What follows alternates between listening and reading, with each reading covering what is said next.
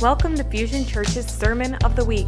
Fusion Church is located in Wakanda, Illinois. We exist to complete and multiply people who passionately follow Christ. For more information, visit www.fusionchurch.com. Let's dive into this week's sermon. Well, hey, church family, I hope you're doing really well. I hope that you're healthy today. Hopefully you're connecting with some people either together in person or virtually. And man, I just miss seeing you all face to face, but I hope you're doing really well. Hey, we've been forgetting to do something the last couple weeks. When we started this whole recording thing, we were making sure that we were passing the peace to each other, kind of digitally texting and letting people know, hey, I love you, I miss you.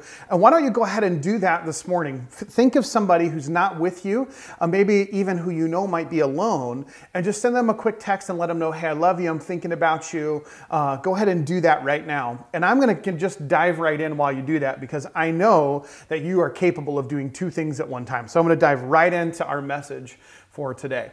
So we have been in this series called Choose Love. And this is anchored in an exchange in Luke chapter 10 that Jesus has with an expert in the law.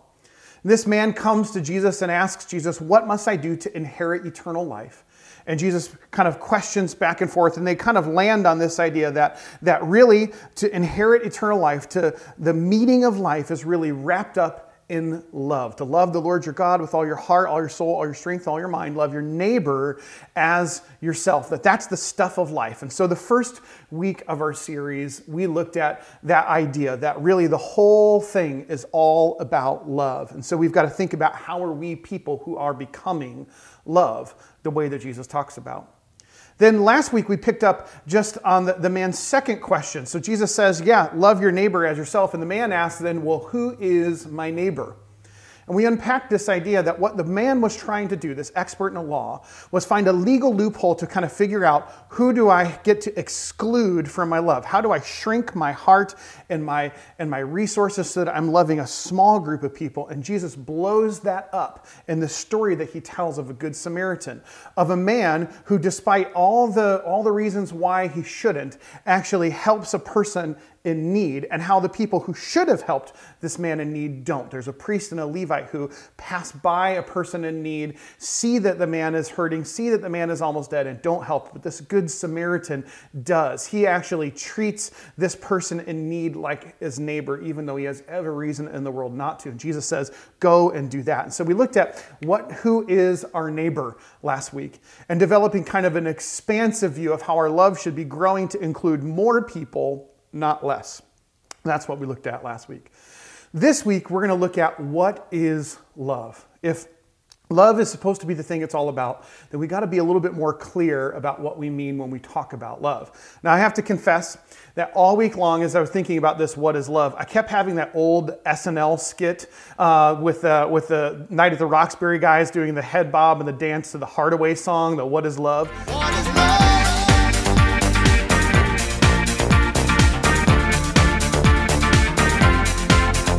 Hopefully I just planted a little earworm right now, and that's going to be in your head the whole entire time I'm talking. Maybe not. If so, good. I'm glad. But what is love? We should talk about what love is. Love's a tricky word because we use it in all different kinds of contexts. Sometimes we use the word love as a noun. Sometimes we use it as a verb. It's something I do. Sometimes we use it more like an adverb or an adjective to describe something, an action or a feeling. We use it in all these different kinds of ways. And so it can kind of be confusing when we talk about love. What do I actually mean? And the truth is that the Bible actually has lots of different ways to talk about love as well. There are different words that are used for love, and maybe you've even heard a sermon series or have done a study on those different words that are used for love, and that's helpful, but a lot of times those words are interchangeable, and so it doesn't really give us a biblical definition of love.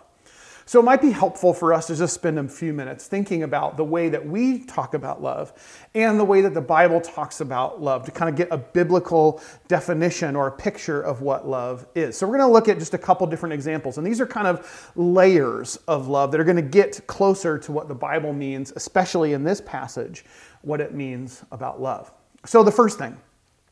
Sometimes we talk about love and it means to have preference or affinity or an affection for something or someone. So when I say I love something, it means I really like that thing and I like it more than other things. So for example, I love steak. In particular, I love ribeye. And I, given the choice, will prefer that over every other food. If you give me the options between ribeye and other things, 99.9% of the time, I'm gonna choose steak because I love it. I love the way it tastes. I know maybe some of you are getting hungry just thinking about it. I know I am. But I absolutely love steak. I also really love my wife. I love Jen, and I prefer her over every other woman on the planet, over every other person on the planet. I love her. I have affection for her. She brings me joy and delight in our relationship. Isn't it weird, though, to think about I'm using the same word, I love something, to describe my feelings about steak and my feelings about Jen. I know some of you are worried I'm going to have problems watching this at home with Jen. It's going to be okay, I promise. I'm going to redeem myself in just a minute by not comparing those two things. But isn't it funny to think about how we use the same word to describe our feelings about a food and our feelings about a person? That I have affection for both. And actually, I might make sacrifices for both. So I might give up a lot of money to buy a really good steak. However, hopefully I mean something different when it comes to my wife.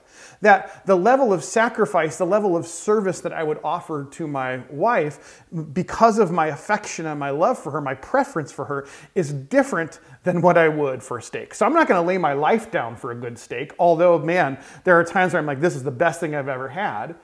But it's very different than the love that I have for my wife, but I use the same word, and there's underneath it a same kind of basic undercurrent. I have affection for it, I love it, and there's something about this thing or this person that I love that brings me joy and delight. And because it brings me joy and delight, I'm willing to give more of myself to that thing or to that person because I love it, right? And there's nothing wrong with that. There's actually nothing wrong. That's actually a biblical picture of love, to have preference, delight, to have affection or affinity for something, and to give of ourselves, or God to give of himself because of his preference, because of his joy, because of delight. There's not anything wrong with that. However, it's not a full picture of biblical love. If that's our definition of love, we're going to stop short of what loving our neighbor really is. And we're not going to be able to choose love the way we're trying to lean into in this series. However, that is oftentimes the way the world thinks about love. Now, maybe not on a deep level. If you're really to kind of poll a person about what love is, they probably would go a little bit deeper. But most of the world operates on this assumption that love is primarily my feelings about a thing because of the joy it gives me or because of the pleasure it gives me. It's very self-seeking, it's very self-serving, and that is not the fullest picture of love. So that's one layer. Another layer of love is to think about love as something that we feel towards someone or a thing because of its own intrinsic value.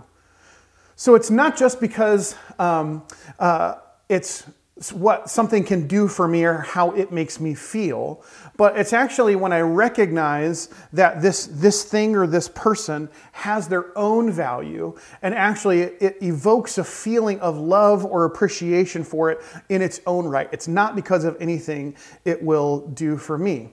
This is like a little bit more of a tricky one, but probably the easiest way to think about it is the love of a parent for a child. So parents love their kids oftentimes because of the cute things that they do or because of their personalities and those kinds of things. And certainly our kids bring us delight. For those of us who are parents, they bring us joy. But there's actually something quite different about loving as a parent, that we actually discover unique things about our kid, the way that God has designed them that's unique to them. And we begin to grow in our appreciation of just who they are, apart from how they make us feel.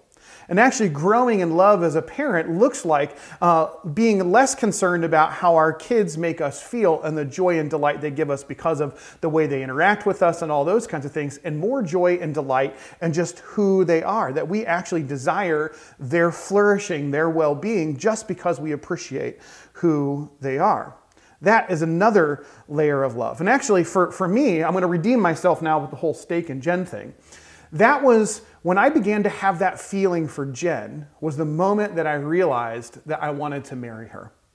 And for those of you who don't know our story, Jen and I dated for a little while. Bottom line, I was a jerk. I was just a jerk. And we broke the relationship off, or I broke things off. And I was insistent that we maintained friends, that we maintain our friendship. And we did. We stayed friends, as awkward and weird as it was. We stayed friends for a little while. And over the course of our friendship, there was nothing romantic going on at all. I actually discovered lots of things about Jen that I hadn't seen before, that I just really appreciated about her as a person. And actually, I didn't receive any benefit from them, so it wasn't like I was the recipient of her love. I just started to think, man, this woman is awesome. This girl is incredible. And I began to grow in my love and appreciation for just who she is, regardless of what it meant for me.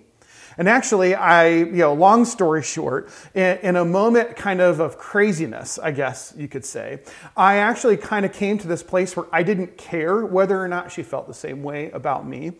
I didn't care whether or not she would reciprocate those feelings. I just wanted her to know that at some point in life, someone loved her the way that I loved her. Someone appreciated her the way that I appreciated her. And so I was willing to kind of put my own feelings at risk and just kind of throw caution to the wind. And so I confessed all of this to her right before we jumped in a car with a bunch of people to go on a trip, and we had no time to process this at all. Like, I was just like, hey, I just want you to know I love you and I'm head over heels for you. These are the things I love for you. I fully expect that you won't feel the same way. You have no reason to feel that way about me, but this is how I feel about you. And in that moment, I discovered, I feel like, what love really was. And I'm not saying that to pat myself on the back. I'm just giving you an example of what I'm talking about here. Now, that is a layer that's a little bit closer to biblical love, because that is how God feels about his creation. The creation and us as human beings are his masterpiece. We are his handiwork. And when he looks on the earth, he says, it is good. And his love and his affection for the world is because he sees the intrinsic value in what he has created as image bearers of God. He sees us as lovable even when we don't love him. And actually, that gets closer to something here in the story of the Good Samaritan. The Good Samaritan comes along and helps this person, expresses love to this person in need, not because of any benefit to himself.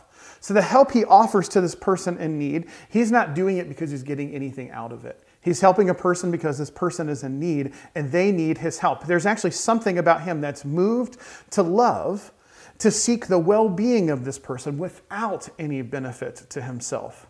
It's not about what he gets out of it, it's about what he can give. And that moves us closer to a biblical definition of love. A third kind of example, and here's where we're going to really get to it, which is love that's not about our preference. It's not about love because of something having intrinsic value, so I don't just see value in it and I love it because I see it as valuable. But actually, it's love that is the opposite of that despite there being every reason not to love, I still choose love. That is a deeper level of love. That's actually more to the point of the Good Samaritan in the story. So the man who is injured in the story, who is hurt, is more than likely, although Jesus doesn't say it explicitly, a Jewish man. And as I mentioned last week, the Samaritans and the Jews didn't like each other. The Samaritan man passing this person in need had every reason in the world to not want to help this person. The Jewish man would have viewed the Samaritan as less than, and actually there are kind of some indications that actually even Jewish people would refuse help from Samaritans if they could, because they saw them as so much less than, so much as other. And so this Samaritan man has every reason in the world to not want to be a neighbor, to not help this man in the time of need, but he does. That gets us closer to a biblical definition of love. Jesus said that no greater love has anyone than this, than he would lay his life down for his friends.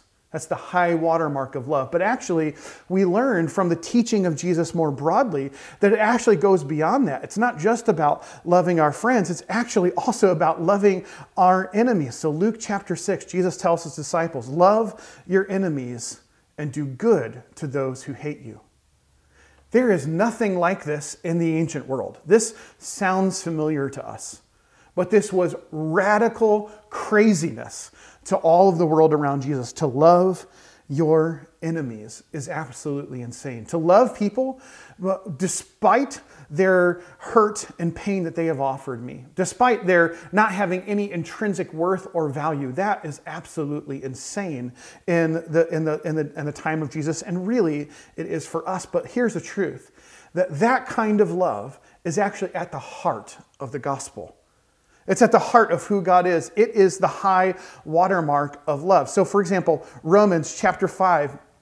My notes just went crazy on me here. Romans chapter 5, verse 8. But God demonstrates his own love for us in this, that while we were sinners, Christ died for us. Just a couple verses later, it's going to call us enemies of God. What's the point? The point is that God loved us, and he demonstrates his love, what love actually looks like for us in this way, that while we were actually unworthy of his love, because we were his enemies, we were pushing him away, he still pursued us and gave his life for us.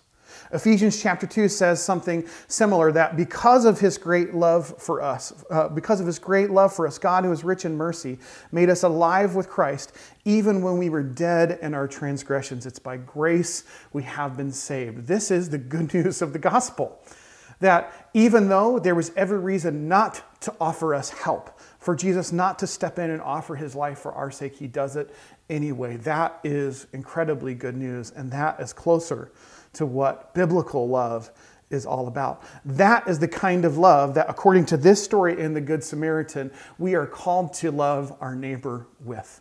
To be the kind of people who love people in that way, regardless of their worth, regardless of their value, regardless of what they can do for us, to love them just as God has loved us. It might be helpful then for us to kind of narrow it down to a definition. So those are some different examples. And so one of those definitions that's helpful for me is kind of like a hybrid from one from the great thinker Dallas Willard. And this is basically what he says: that to love means this: desiring and actively seeking the well-being of someone. Loving means this: it means desiring and actively seeking or pursuing the well-being of someone, and would add regardless of my preference for them, regardless of their worth. Doesn't matter. Desiring and seeking the well-being of someone.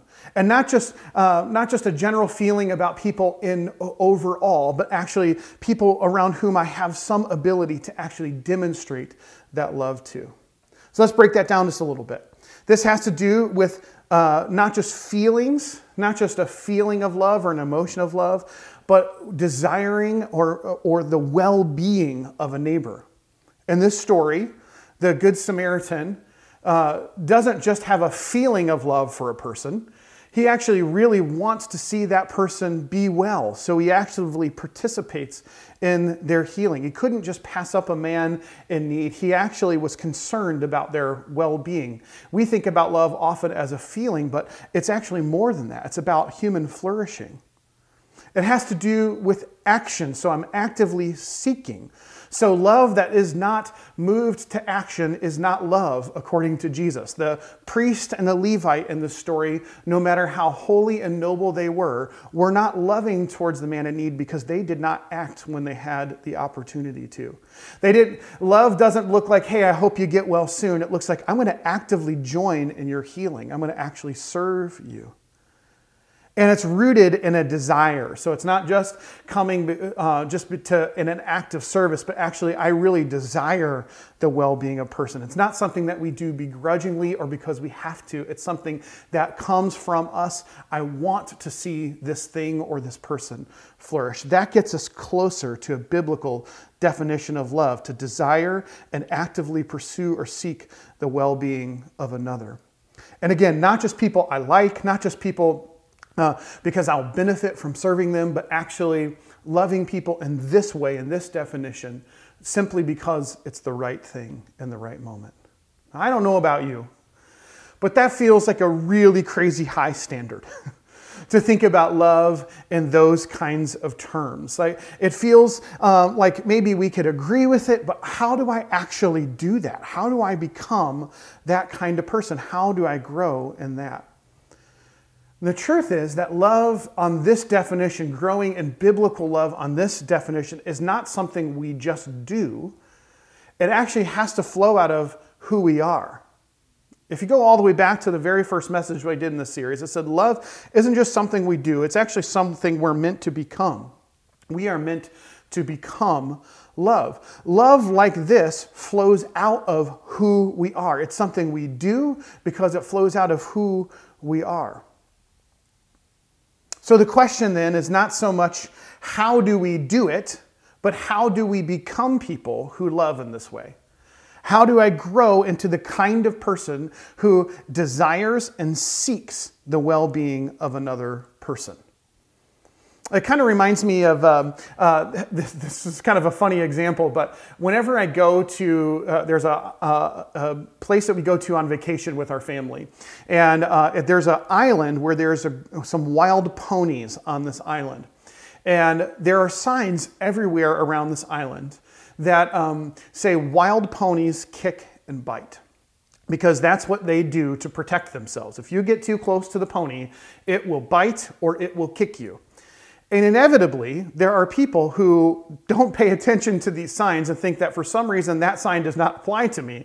And so they'll get close to these ponies and try to feed them or pet them. And every year, multiple times a year, people get kicked by these ponies and they get bit by those ponies because it is their nature. It is what they do.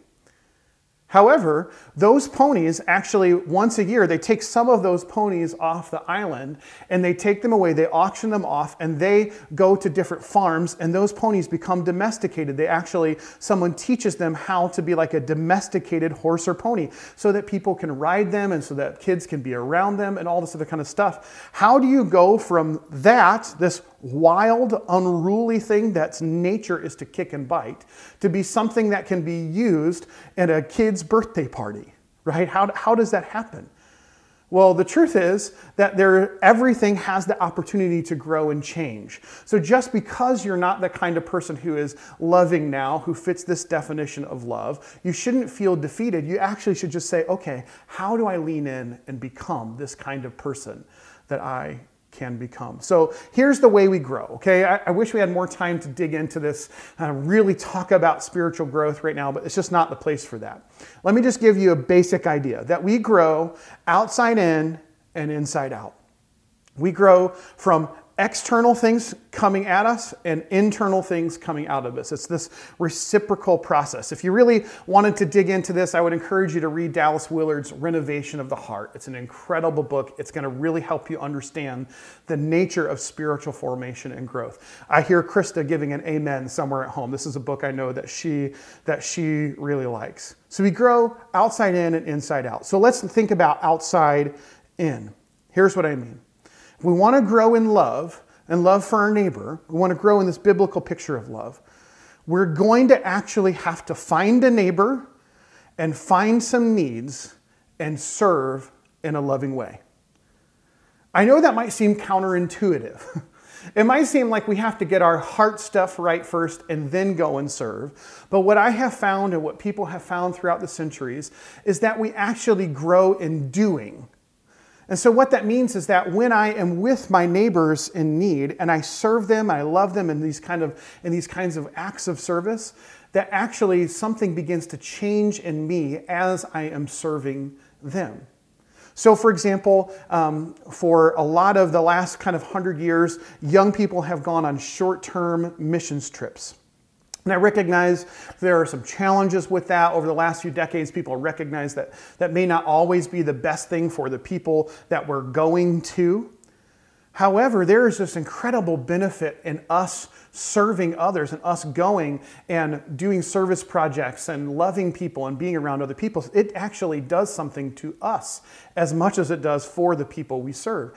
And that is really valuable.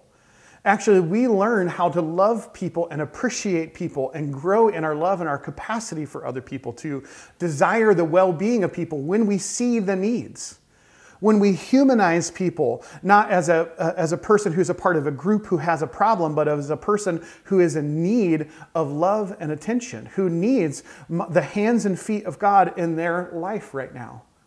And so if you want to grow in love, you got to serve. There's just no way around it. You're going to have to find a neighbor and meet the need of your neighbor. You're going to have to actively pursue it. There's just no way around it.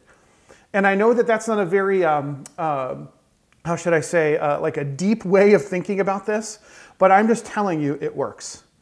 That if you will posture your heart and put yourself in the position of actually being around people in need, to be aware of what the needs are of your neighbors, both those who are like you and those who are not like you, if you will actually do that, get your hands dirty, so to speak, in serving people, actually something can happen and change and transform in our heart where we actually grow in love for our neighbor. It is not going to change simply by sitting on a couch and thinking about loving our neighbor, thinking about the good things we could do. Actually, at some point in time, we just have to do it.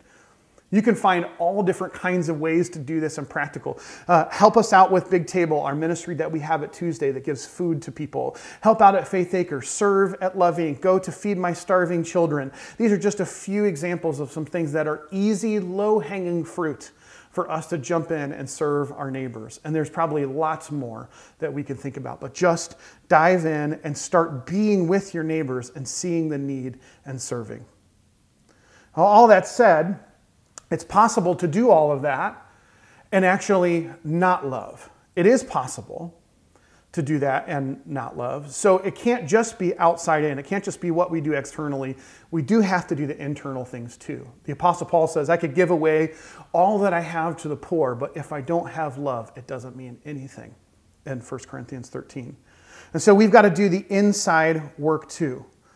So on the one hand, what happens to us internally is something that's beautiful and mysterious and supernatural. It is something that God does to us, that He brings to us in His Holy Spirit, in the transformation that He brings to us. So love is both a gift of the Spirit in Corinthians and a fruit of the Spirit in Galatians. It's both. So it's something that is a gift to us and that is given to us. However, in almost every context where Paul or someone else talks about love, there is a responsibility on us to actually cultivate love internally. That it's not an automatic thing that we will become loving people just because God has put His love in our hearts as a deposit. So we've got to do some internal work too. And this is tricky because we're talking about a fundamental change that has to happen in us, like those wild ponies. So go against our natural nature to step into the new nature that Christ has given us. And so how do we do that? Well, again, I wish we had more time to dive into this, but here, let me give you just the simplest, easiest way to think about this. A good starting place for us to think about how do I change, how do I grow in love, is to simply hold out a picture in our mind, hold out a vision of what a loving person looks like. What does that actually look like? What does it mean to be this kind of person who loves in this way? We've got to have a target to aim for in our mind. What does that look like? And the best target to aim for, I think, is in 1 Corinthians chapter 13, where we get this sketch of what love actually is. Here's what it says, 1 Corinthians 13. Love is patient, love is kind. It does not envy, it does not boast, it is not proud, it does not dishonor others. It is not self-seeking, it is not easily angered, it keeps no record of wrongs. Love does not delight in evil, but rejoices in the truth. It always protects, always trusts, always hopes, always perseveres. What a beautiful picture of love. It's interesting, though, because we tend to read those phrases and we make love this kind of abstract, romantic thing. But these qualities of love are embodied and concrete in people. So these aren't just things that happen like in some mysterious force. It's people who show love in these ways, who are the people who always trust, always hope, always perseveres. So what that means for us is this is a picture of what a loving person looks like. This is the kind of person we want to become. And let me just say, this is the kind of person that God wants us to become. So this isn't just kind of a target for us to aim for, some lofty goal that we should set as kind of a personal reference point. Like, oh man, this is the goal for my life. No, this is God's heart and design for you. This is what He has given you, the Holy Spirit, so that you could become a person like this. So how does this actually work? Well, I think what we do is we hold up this picture. Love is kind. Love is patient. It doesn't envy. It doesn't boast. We hold this picture up and say, okay, that is what love is supposed to look like. And then we begin to orient our thoughts, our hearts, our words, and our actions around that picture of what love is. We orient our heart, our thoughts, our words, and our actions around that picture. Here's what I mean. When we want to go somewhere on a trip, oftentimes what we'll do is we'll pick a destination point on a map, right? We'll put a pin in it, or we'll type it in our phone now, as most of us don't use maps on the regular, right? We're using our GPS on our phone, but we pick a target destination. We say, that's where I want to go. And then what we do is we figure out where we are, or your phone figures it out for you. And then you're trying to figure out, how do I get from where I am to where I want to go? And everything in between is oriented between these two paths, between these 2 points, these fixed points, where I am and where I want to go. And as you go towards that point, you're going to make a left-hand turn, you're going to make a right-hand turn, you're going to turn here, you're going to turn there, all so that you can end up at this destination. And if you get off course a little bit, your GPS will say recalculating. And it will help you to navigate back to the path where you need to get to that destination. Sometimes what will happen is like you miss the GPS telling you to take a turn and you end up like way, has that ever happened where you end up like way, you're like an hour off the map, you didn't realize it, you've been driving the wrong way for a while, and so you have to take kind of drastic measures to get back on path so that you can get to your destination. But the goal is to get closer to that destination. I think that love and growing spiritually actually looks a little bit like this. We chart a course based off of the picture that God has. That's our destination point. That vision of love is what God wants for us. And we say, okay, that's where I need to go. And then I have to look at, where am I right now? Where is my heart related to that? Am I a loving, kind, patient person? Do I keep record of wrongs? And then what we do is we begin to say, okay, what is it going to take for me to get from here to there? And here's the good news, is you're not left up to your own to figure this stuff out. Actually, this is the role of the Holy Spirit in your life, to help you conform to the Word, to help you grow, to look like something that looks more like this picture, which is ultimately a picture of Jesus, to help us become more like Jesus. And so what that looks like practically is to say, gosh, I look at this picture and I see how far I am. I invite the Holy Spirit to come in, and I say, help me to grow here. Show me how I'm not being patient. Show me how I'm not being kind. Lord, would you help me to not keep a record of wrongs? I realize that. I realize I've done that. And then there are times where as we pursue this, as we try to grow in love, we recognize we're going to get off the path a little bit. We're going to take a left turn when we should have taken a right turn. And the Holy Spirit is like that voice of the GPS and saying, recalculating, bring us back to where we need to get. I think that is the picture for us. And here, I'm willing to make a bold statement here. I am willing to guarantee you that if you hold out this picture of love, of what love actually looks like, and you are willing to invite the Holy Spirit regularly, daily, not just like a one-time kind of thing, to help guide you towards that destination, I guarantee you, you will begin to look more like that picture of love. you will get closer to the destination that you want to have. You will grow to become a person who desires and actively seeks the well-being of other people on a regular basis. You will. I'll give you a money-back guarantee on it. There is no question, and the reason why I can be so confident of that is because I know it's what God wants for you. And more than you want to become a loving person, a person that looks like this, a person who chooses love, God wants that for you even more. He's more invested in this. He gave his own life. He's given you his spirit. He's more invested in this than you are invested in the process. So all we have to do is hold up that picture and say, Lord, help me become more like that. That's it. I guarantee that will happen for you over time. Again, not overnight. It's going to take some time, but I know that is what God wants for you. I know what God wants for us is to get to the place where if we were to take out the word love out of that passage in Corinthians and put in our name. So Chael is patient. Chael is kind. Jen does not envy. Jen does not boast. If you were to put your name in there, it would be a description of who you are, not just a description of love. One commentator says that is exactly the goal that we ought to aim for, that these are the qualities that we have as people, and that out of that grows the kind of things that we do. That's God's heart for us. So this week's practice is going to be posted in the YouTube description as well on the Facebook, and it's going to be based off this exact idea. So I want to encourage you to look at that and to practice that individually and as a community and see if we don't grow into being the kind of person who is this kind of love. This kind of person who loves, a person who chooses love consistently. And let's be that kind of people this week.